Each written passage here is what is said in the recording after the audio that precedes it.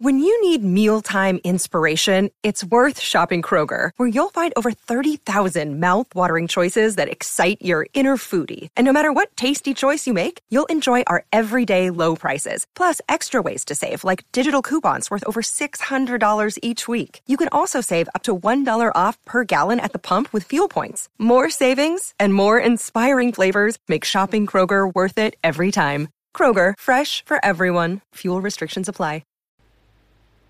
This episode of the Golf Unfiltered podcast is brought to you by our friends over at Cog Hill Golf and Country Club. You guys hear me talk about them every week. They are one of our newest partners. And the reason I partnered with Cog Hill this year is because, you know what, they just got a lot of great stuff going on over there. They've got 4 championship golf courses, including the world-famous Dubs Dread that all of you have heard about. And everything that they're doing with not only helping people get into the game quicker, helping entertain golfers when they go out to even their driving range, which is equipped with Top Tracer, a food truck, which is incredible, and longer hours now because they've put lights up. It's just a fantastic way to not only spend some hours with some friends, but also to go and improve your game. Go out to coghillgolf.com to learn a little bit more. We're also brought to you by our friends over at worldwidegolfshops.com. You can go out and get anything you need for your game over at worldwidegolfshops.com. They've got all sorts of different things, fun things for you to enjoy the game a little bit more, including accessories, apparel, the latest equipment. They've even got some used equipment if you want to go down that route, and even training aids to improve your game. Go out to worldwidegolfshops.com today. Last but not least, our friends over at Cleveland, Srixon, Zexio, and Asics have been in our corner for a few years now, and I continue to play their equipment, love everything about it. And they've got some new stuff coming out, too, that we hope to bring some coverage for you very soon. Go out to Cleveland, Srixon, Zexio, or Asics today to learn a little bit more. And take it from me. You're going to enjoy it. You're listening to the Golf Unfiltered podcast, your source for in-depth interviews with the biggest names, brands, and personalities in golf. Our mission? To keep you informed and help you enjoy the game even more. And now, the owner and host of the Golf Unfiltered podcast, Adam Fonseca. Welcome back, folks, to the show. This is the Golf Unfiltered podcast. I'm your host, as always, Adam from golfunfiltered.com. Follow me all over social media at Golf Unfiltered. Hit me up on email at, hold on, Adam at golfunfiltered.com. I'm going to get that right at some point. I've been a little rusty with my intros recently. I don't know what's going on. It's just a crazy world out there, folks. Thanks for tuning in once again for another episode. We're going to go solo again today, and I am discussing a couple topics that, if you follow me on social media, particularly Twitter, you are aware of some of the thoughts I put out regarding the price of golf equipment and some of the reaction that I received to those comments. And so we're going to talk a little bit more about that here today. I want to remind you that we also simulcast most of our episodes on YouTube. And so we do have a YouTube channel. We're just getting started with that still. You know, there's a few hundred subscribers that have tuned in, and so thank you so much for doing so, and I encourage you to do the same. So if you like these episodes, if you want to watch me talk about it, and some of my guests as well, you can do that on YouTube. And just another quick shameless plug, go out to Amazon.com, search for The Bag Room, and you'll see a book that I wrote. And a lot of you have done so. I really appreciate the support. It's a self-published effort. It's a silly book that just details some of the things that me and my buddies, some of the trouble that we used to get into working at a private club, Joliet Country Club, which I call Elverton. Good Lord, I can't talk today. Elverton Country Club in the book, and I think you'll really enjoy that too. So it's a fun read. It's pretty short. It's a nice summer read. I'd appreciate the support. At any rate, I think that's everything. Oh, I should also mention SecondCityGolf.com, the collective that I do with Bill Bush as well as Chris McEwen. You've heard me talk about those guys. Chris McEwen was a podcast guest last episode. Hope you enjoyed that conversation. But go out to SecondCityGolf.com and take a look at some of the merchandise we have. A lot of fun stuff, and you're actually going to see one of the hats that we sell over there for Golf Unfiltered if you're watching on YouTube in today's episode. So sit back, relax. I hope you enjoy this conversation. Hey, everybody. Welcome back to the Golf Unfiltered podcast. I am your host, as always, Adam from Golf Unfiltered. And as you heard in the intro, if you're listening to this on the podcast app, your podcast app of choosing, rather, Spotify, Apple Podcasts, wherever you prefer to get them. Today, we're going to talk about a couple topics. And they have been hot topics for me, only because I feel like it's an important conversation that a lot of people often overlook. and they just kind of accept as time goes on. And I'm going to talk about some of the reasons why people might accept that particular topic. And if I'm speaking vaguely, well, let's clear things up. I'm going to talk a little bit about the price of golf clubs, as well as some releases that have recently come out that, quite frankly, are marvels of technology. I don't know. I was going to say something a little bit more smart there, but basically very, very good golf clubs, to say the least. It's got everything you could possibly want. Some may argue everything that you could possibly need in a golf club. But along with those come a pretty steep price tag. And so I just want to dive into a little bit of that. And this might be an episode for newer golfers. Obviously, those of you who have played the game for a long time, you know that golf is an expensive sport. And for those of who might just picked up the game recently, we all know that there was a huge golf boom in 2020 as COVID took over the world essentially, and people needed something to do. And golf brands everywhere, golf equipment companies, apparel companies everywhere are experiencing just one of their best years ever. And in many instances, the industry as a whole is experiencing its best year ever. So most recently, and I should preface this again by saying I'm not necessarily trying to call out a brand for doing something, nefarious or anything wrong.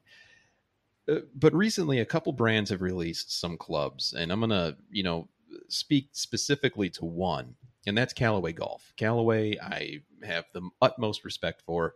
They make fantastic equipment. And recently, just within the last week at the time of this recording, they released the Callaway Epic Super Hybrid. It's the second version, as I understand it, of this Super Hybrid, bearing the Epic name. And as we all know, Epic has taken over golf, or at least it did a few years ago, with a lot of innovation. And I know that word gets thrown around a lot, but the Epic drivers, when they were first released, had this thing called Jailbreak. And essentially, we've recorded many episodes on what that is. We've spoken to people from Callaway talking a little bit about what that technology does. The long and short of it, if you don't know by now, Jailbreak essentially consists of two bars, essentially, within the face or the club head of the driver in this case. And it stabilizes the top and the bottom. So you may or may not know that when you hit a golf club, or when you hit a golf ball with a golf club, the club head often loses shape even for a millisecond. And so the whole concept, or at least part of the concept with Jailbreak, was to kind of stabilize that, to minimize the amount of change within the club head at impact. But it also helped a lot of things like ball speed, forgiveness in some instances, and depending on the club that you're talking about, it even helps with launch conditions. And it's a really beneficial piece of equipment.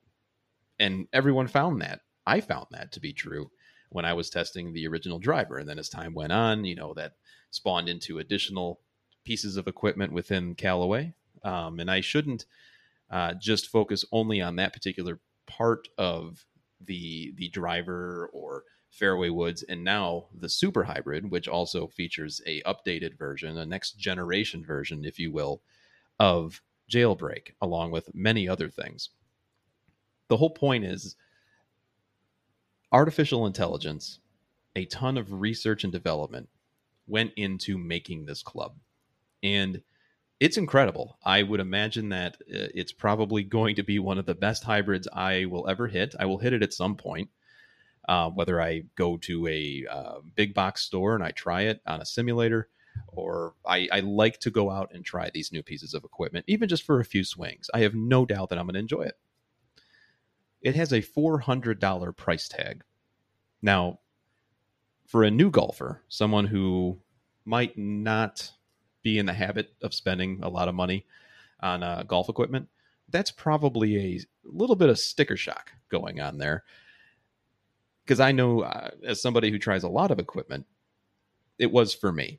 We're talking about a hybrid, which is really a replacement for a long iron, typically, your 3, 4, maybe even 5 iron, sometimes even your 6 iron. And normally, I don't want to generalize too much, but normally those cost around $200, maybe $250.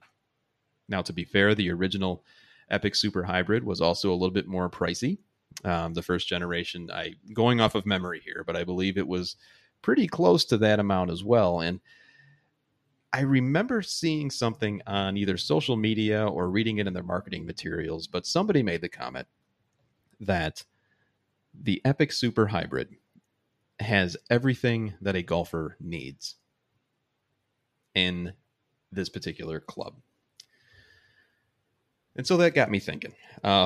Unfortunately, when I start doing that, a lot of people begin to start disagreeing with me, but that kind of comes with the territory, I guess.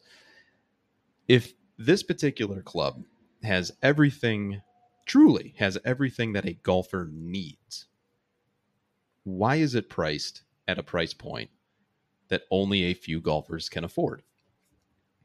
Now, to me, that seems just like a logical question.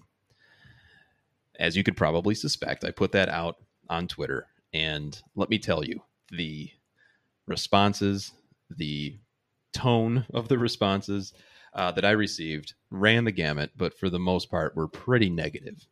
And the overarching sentiment was that I didn't know what I was talking about because these companies need to make a profit, and it's entirely in their right to charge whatever they want. I'm not debating that. I actually know that quite well. It's funny how, and this is the time in which we live. We've talked about this many times about social media.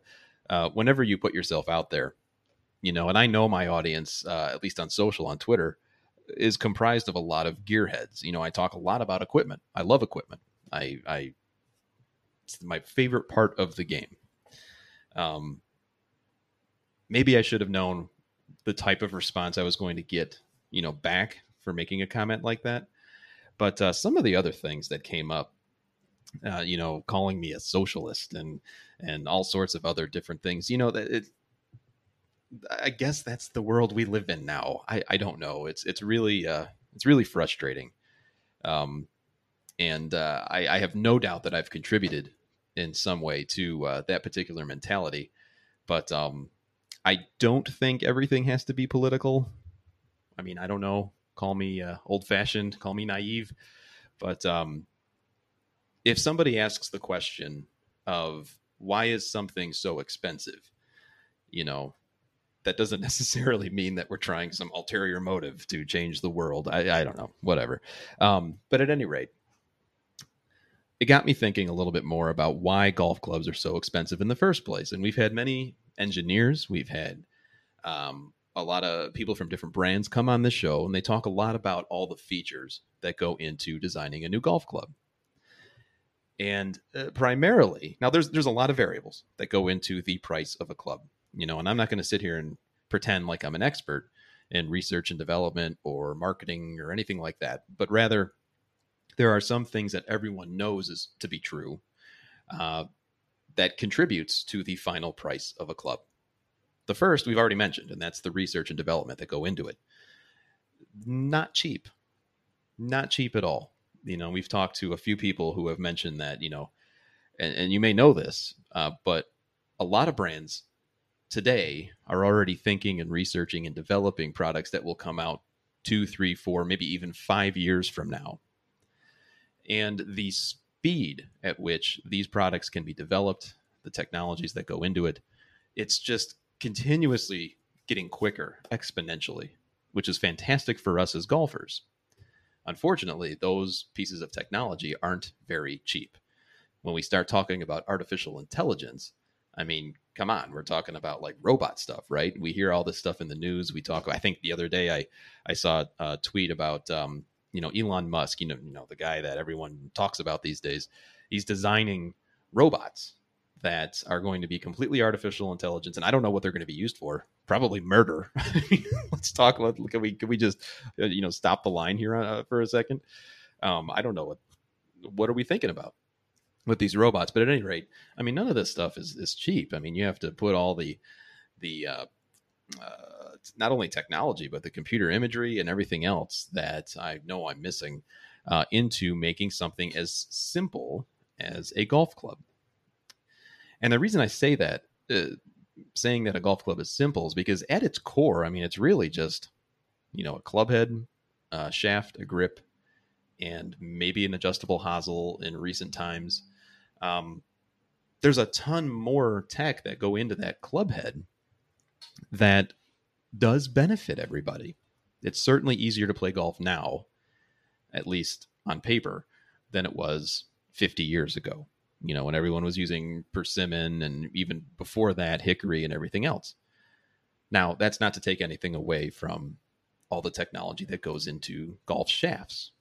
Heck, there's even counterbalanced grips, so there's always levels of equipment that contribute to either a better performing club than perhaps something a little bit more basic, maybe something that you can pick up off a shelf at your local Costco, for example. They sell those box sets.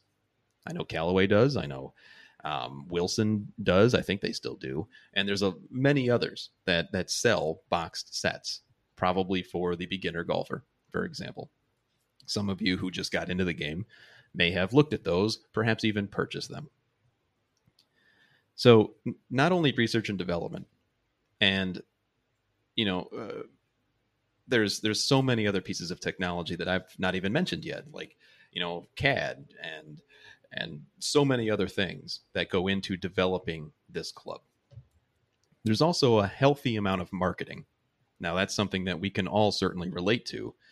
That's something that we see either in, certainly on the internet, on social media. I do it. I share a lot of information about upcoming club releases for those companies that share that information with me. I've got my preferences on companies. I'm a huge fan, as you all know, of Cleveland, Srixon, Xexio, that trifecta. But that's not to take anything away from the other brands too. And we hear all about it. We see it on the shirts and the hats and the bags of our favorite touring professionals as well. If you subscribe to a golf publication, you're going to see those full page ads. You're going to see ads everywhere that you look for golf enjoyment. You're going to find equipment advertising. There's a lot of money that goes into that. Recent years, a lot of money, a healthy amount of a marketing budget also goes to social media marketing. That's why I can bring you some information regarding new clubs, because they provide that information to me. Many times they provide a sample of the product for me to share, and then I'm able to convey that to you. That costs money. So I've said this a few times in the past, and it's often a refrain that I hear from some followers who are particularly eager to be confrontational that day. They mention, well, you get free equipment all the time, so obviously you're going to say nice things about it. Well, it's not free. It definitely is not free. I don't necessarily pay for it, but there is a exchange and a transaction that occurs. And it's not always what you think. It's not always a positive thing. And quite frankly, not to go off too much on a tangent here, if there's a piece of equipment that I try that I actually don't like, and there have been a few, I'll let them know. And then it's completely up to the brand to say, yeah, go ahead and run that or not. I at least give them that option. So research and development, marketing. And then, of course, there's just a whole slew of other smaller costs that go into it to what ends up becoming the final price for a product. Oh, by the way, a brand needs to make a profit. That's another big factor in this whole thing. Any business, anywhere, and this has been quoted to me, and I've been reminded of this often, any business that sells a product needs to make a profit. And I completely understand that. I don't know what the margins are for particular businesses. I don't know what Callaway's trying to, what their bottom line is. And I'm sure I could easily find that out. But at the end of the day, it doesn't really matter insofar as what does the consumer experience when they see a new piece of equipment. Now, to take a step back, I know I've been saying a lot about the one particular golf club. And as I said in the beginning, I'm not trying to nitpick on this. I'm just trying to convey that golf club prices, while correlative to the amount of research that go into it and the amount of marketing that's required and the amount of profit to make the bottom line make sense at the end of the year, that just all seems to be incredibly high these days, especially when some of the marketing, whether it be word of mouth or overtly written in marketing materials, suggests that this particular thing is everything that a golfer needs. So the obvious takeaway from that is it truly something that you need? You know, there are different demographics of golfers everywhere. There are different demographics of all consumers for every type of product. You're going to have your luxury brands, you're going to have your basic entry-level model, and you're going to have a whole slew of different options in between. Think about cars, think about smartphones, for crying out loud. I mean, anything you can think of, there are different levels. And quite frankly, it's been explained to me, especially when you talk about brands like PXG, Zexio, for example, other brands that are always more highly priced than others. They are targeting a specific demographic. There is no doubt, they don't try to hide it. They actually overtly say that. There is nothing wrong with that. So what do you actually need in order to enjoy the game? Well, that's a pretty subjective question, isn't it? And I'm sure there's a ton of different answers for that. I guess technically, if you want to go to the extreme, you can go to any thrift store and buy any set of irons, any set of clubs from any year, maybe a sleeve of golf balls, and you can start playing the game of golf. The game of golf itself doesn't care what type of equipment you have. I know it's an obvious statement, but if we take a step back and start thinking about that, maybe it becomes a little bit more clear, or perhaps even more confusing as to why do I have to spend so much money in order to get started in this game? Again, I'm speaking to the newer golfers here. What was your experience like when you said, you know what, I think I'm going to take up golf? What was the sticker shock that you felt? Was it perhaps buying golf balls? Maybe you've heard of this brand called Titleist, and, oh, I think my dad plays Pro V1s. I'm going to go buy some of those. And then suddenly you're hit with a $50 price tag for 12 golf balls. Totally worth it. Fantastic golf balls, taking nothing away from them. It's an expensive game. And that's something, and that's just one example. Obviously, you can go down the gamut of anything else. Hell, even getting onto the golf course in most instances is a little bit more expensive now that so many people want to play it. My point being, golf can be expensive. It's always had that persona, that veil, I guess, of, yeah, this is a rich person's game. And for many years, it was a rich man's game. It is what it is in that case, but you don't have to spend that much in order to enjoy it. And so as more golf, well, and this is something that's been going on for years, since companies have existed, since new products have been released, prices have always remained consistent with the times, right? Inflation, all that other economical stuff that I'm not going to go down that rabbit hole. I'm sure there are plenty of people who could speak more intelligently to it than I can. But at the end of the day, why not consider secondhand stores? Why not consider last year's model, or even the year before that? Hell, even the year before that, 3 years ago. I have many friends that reach out to me and ask, hey, I want to upgrade my clubs. What do you recommend? And more often than not, what they're looking at are company websites, perhaps even big box stores, PGA Superstore, Golf Galaxy, what have you, any of the Roger Dunns, or, whatever. And they're probably looking at the most recent releases, right?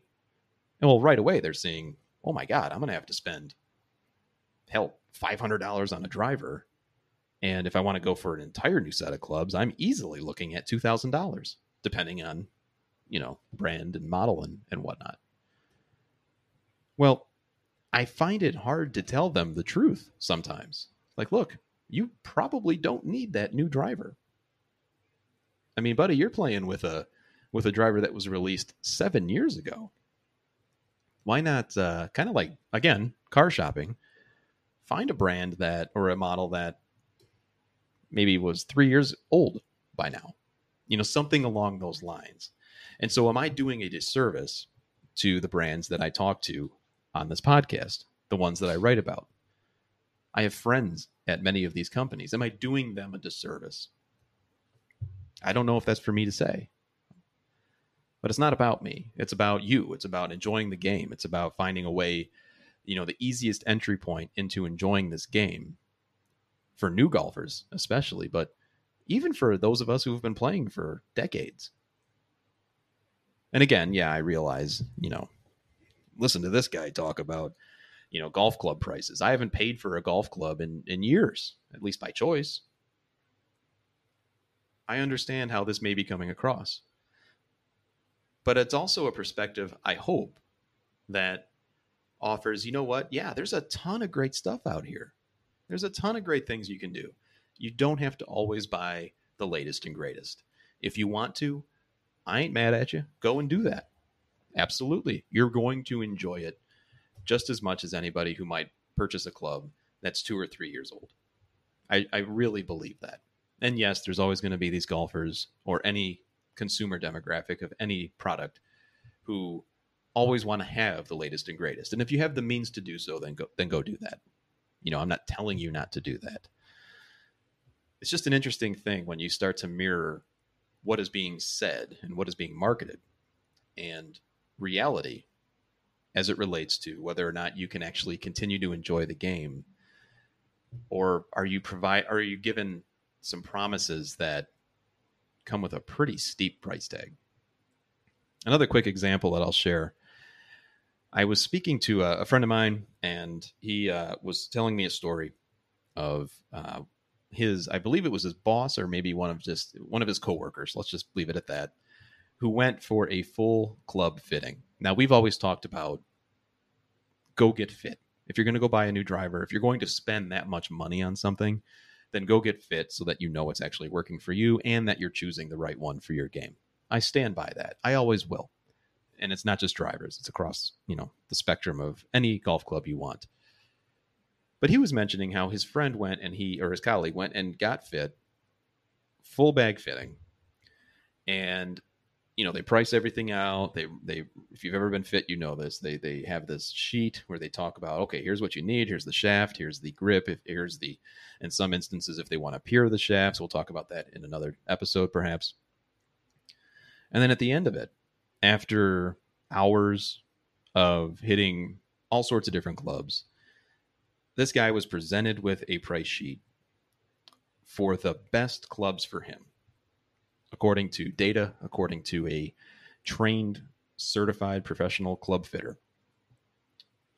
And at the end of the day, it was going to cost him $5,000. Now, you could probably guess what he decided to do in this instance. And it's not, I don't want to generalize and say that everyone has this reaction, but he didn't make that purchase. As I said earlier, golf is an expensive game. It can be. The manner in which some companies and some products are marketed suggests that in order for you to improve, in order for you to play the best that you can, you have to buy it. You have to pay for it. I don't, as I spend more time in this game and as I continue to talk more about it, continue to research more about it, continue to play all sorts of different equipment, I don't know if I believe that anymore. I need to think on it more, but when you're presented with a $5,000 price tag for equipment that, let's face it, will probably be outdated in terms of technology a lot faster now than it was perhaps 10 years ago, I don't know. I don't know if I would do it either. And that's sad to say, honestly, because I know I sit here and I talk about the importance of going to get fit. And I still think, like I said, you should do that, at least to get an idea of what you need. But that's a pretty penny in my mind. And I don't know how you reacted to that number. Maybe clearly, and I'm going to, not name the club fitter because I have a ton of respect for them. But clearly, they're doing fine. A lot of people do choose to pay that, and they probably make that purchase and they stick with those clubs forever. But do you kind of see the point? I mean, there's a lot of marketing. There's a lot of, hey, this is going to help you the most. It's going to be better than the previous thing. And then you try to do that for your game, and you're faced with a pretty tough decision. Let me know your thoughts on the whole topic. I know that I went in a few different directions there, and it's one of the first times that we've actually recorded just a solo podcast on video as well. I'm hoping that this could be uploaded to YouTube. I've been having a little issue with the service that I use to record this. You may have remembered that I had a recent conversation with my buddy Chris McEwen, and I tried to upload it. I apologize that it didn't get onto YouTube because for some reason the file got corrupted and it only captured about 20 minutes of the conversation. I don't know. Maybe the internet gods are trying to tell me something. I don't know. But hopefully this one works. And so I do appreciate you tuning in if you've tuned in for this long.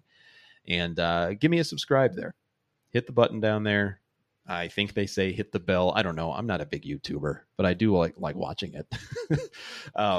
And that way you'll get an alert every time that there's a new video. And I try to do them pretty often. So thanks so much for tuning in. Let me know your thoughts on this whole topic. And if you're a brand listening to this, and if you're just boiling red right now with anger, understand. I'm not trying to take anything away from you. I really am not. It's just some questions. That's all. Let's continue the conversation. Thanks for tuning in.